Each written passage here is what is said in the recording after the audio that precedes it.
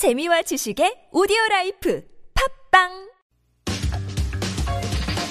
Yes, I would like to learn Korean. 홍준 아씨는 어때요? 정준하 씨는 어때요? 잘했어요. What did he call me?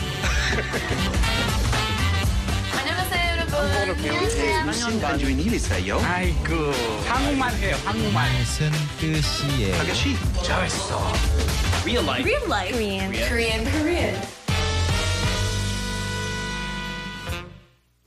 Real Life Korean. It's a new week and a new flavor of Korean vocabulary to get you through it. We are joined, as always, by Sun Hyunwoo. He's the co-founder of TalkToMeInKorean.com. Hey, Hyunwoo. 안녕하세요. 안녕하세요. So what's our theme this week? This week we're looking at various experiences that are unique to different schools.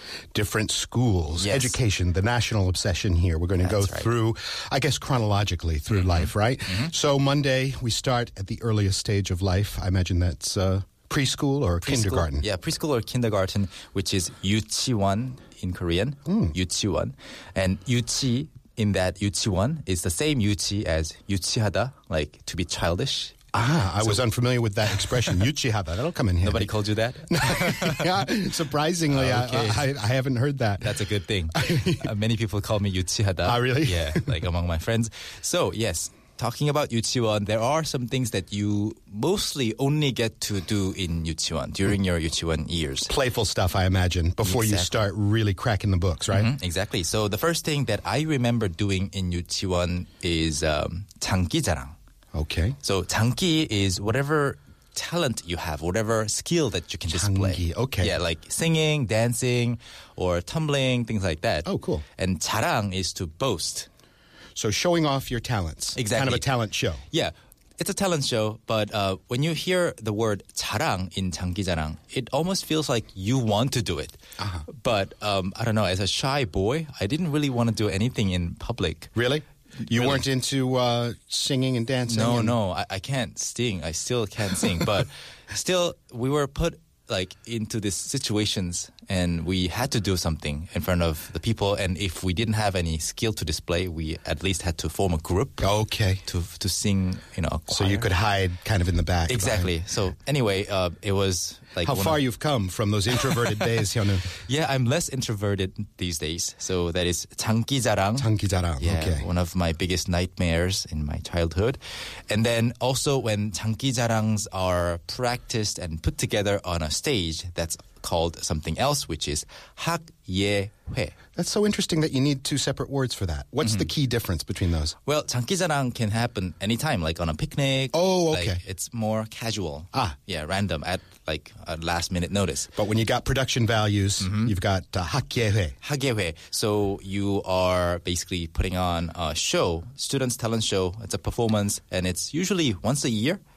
And parents and uncles and aunts are invited. Yeah, okay. Yeah, and cameras are always around you, filming you. Yeah, and everybody is nudging the person next to them saying, that's my son up there. Yeah. 학예회, that's like a student entertainment meeting kind of thing, or student Exactly. performance meeting? Performance, meeting or show, like an yearly thing. All right. Okay.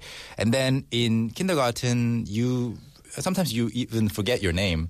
So in order to also remember other kids' names too, you put on a name tag. Do they do that in Korean schools? That's interesting. 이름표. I used to have left and right written on my sneakers. Really?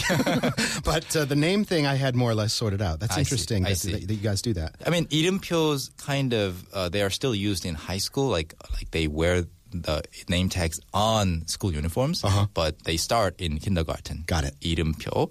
And then also they usually have uniforms. In kindergarten? Yeah, kindergarten. It starts that uniforms. early? Yeah. Wow. I think it depends on the kindergarten that you attend. But That's actually a good idea, I think. And so you wear a kindergarten uniform, which is called? 원복.